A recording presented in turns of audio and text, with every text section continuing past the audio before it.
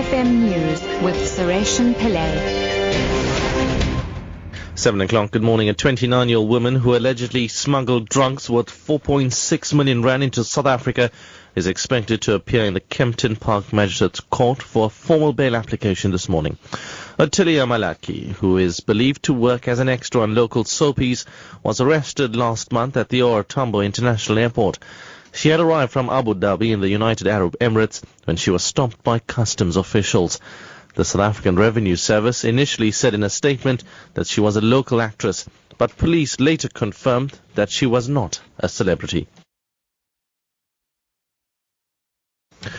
Today's COSATU-led National Day of Action will see workers across the country taking to the streets in legal marches in support of the World Day of Decent Work. Demands include better public transport systems, a minimum wage policy for the country, the suspension of the nuclear procurement program, and the scrapping of e-tolls in Gauteng. COSATU President Stuma Dlamini says they're calling for a radical shift in economic policy and a serious commitment from government to fully implement the ANC's Freedom Charter. I know that the issue of the economic crisis can always be raised when these issues are supposed to be dealt with, but we don't think that we should wait until there is no economic crisis in South Africa before we can pursue the socio-economic radical transformation. But also because we think there's been some deterring on the part of government to take forward these critical decisions. Reserve Bank Governor Lesetja Kganyago says the economy, while weak, will not go into recession this year. He says expectations are that inflation will be temporarily outside of the bank's range of 3 to 6% next year. Kganyago cites the decline in the rand, electricity prices and high wage agreements as inflation risks. Marisa Samos has more. Inflation is expected to end the year at an average of 4.4%. However, Kganyago says expected higher inflation is not expected to affect the Reserve Bank's monetary policy, so interest rates should not rise in the first quarter of next year. Economic prospects have been hit by lower growth forecasts and a drop in business confidence this week.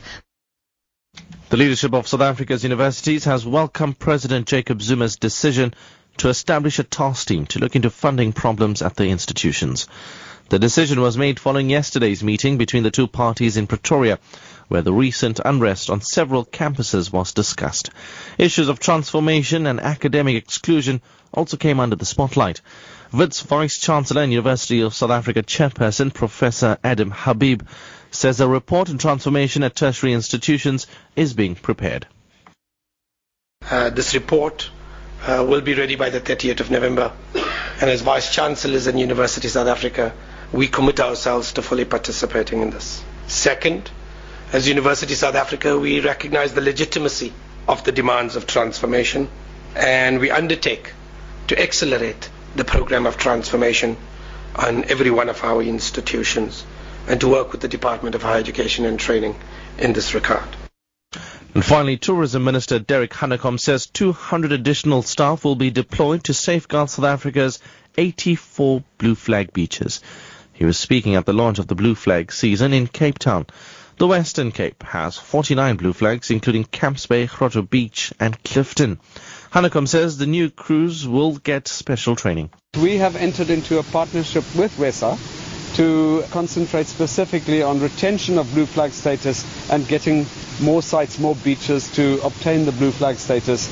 We will ensure that at each of the Blue Flag beaches we have a few people employed who will be trained, who will not only add to ensure that the beaches stay clean and safe, but will also be the friendly face on the beach.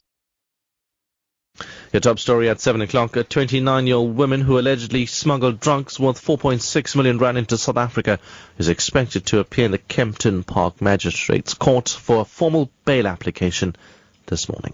For Lotus News, I'm Sureshan Pillay. Your headlines in half an hour. Morning Rush.